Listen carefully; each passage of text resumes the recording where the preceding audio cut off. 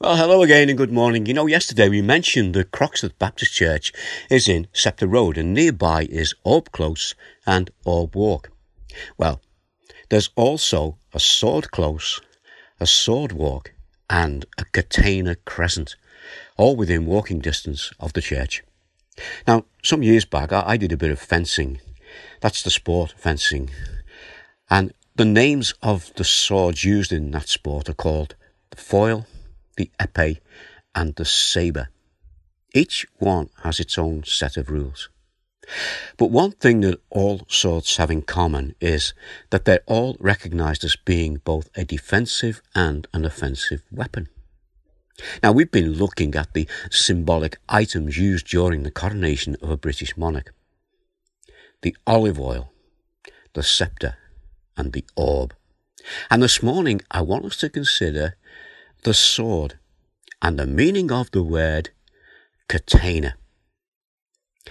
You see, the sword that is presented to the one being crowned as the new king or queen of Britain has a name, and it's called catena. And catena means the sword of mercy. And this sword symbolizes mercy. And to illustrate, the end of the blade of the sword is made blunt, and it's actually squared off rather than being pointed.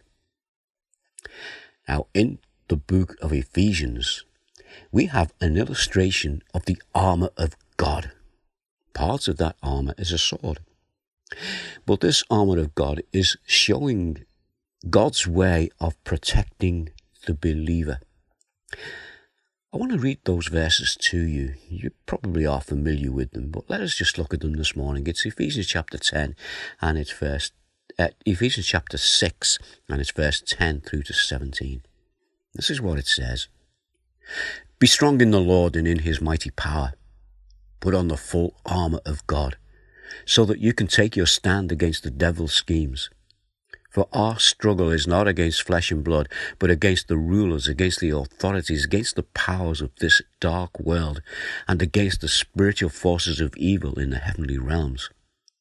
Therefore, put on the full armour of God, so that when the day of evil comes, you may be able to stand your ground.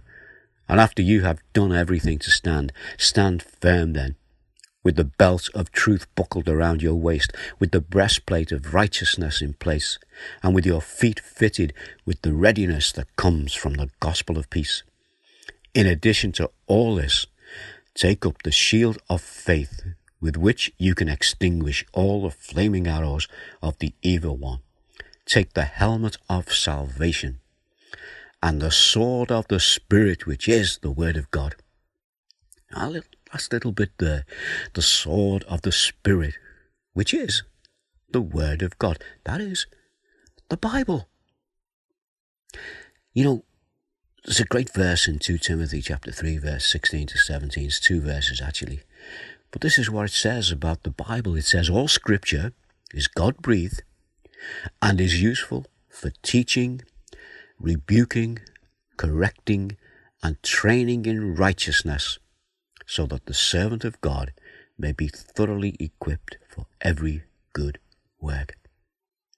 The word of God is the Bible, both defending the truth and attacking the lies, and revealing to us God's grace. Maybe when you hear that word catena, or maybe you live in Catena Road, you know the meaning of it now. The sword of grace.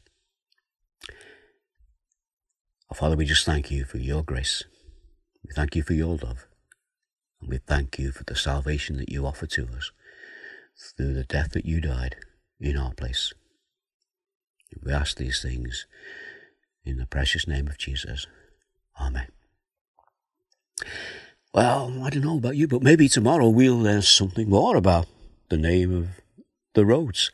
Maybe it's even your road. In the meantime, take care. God bless. Bye now.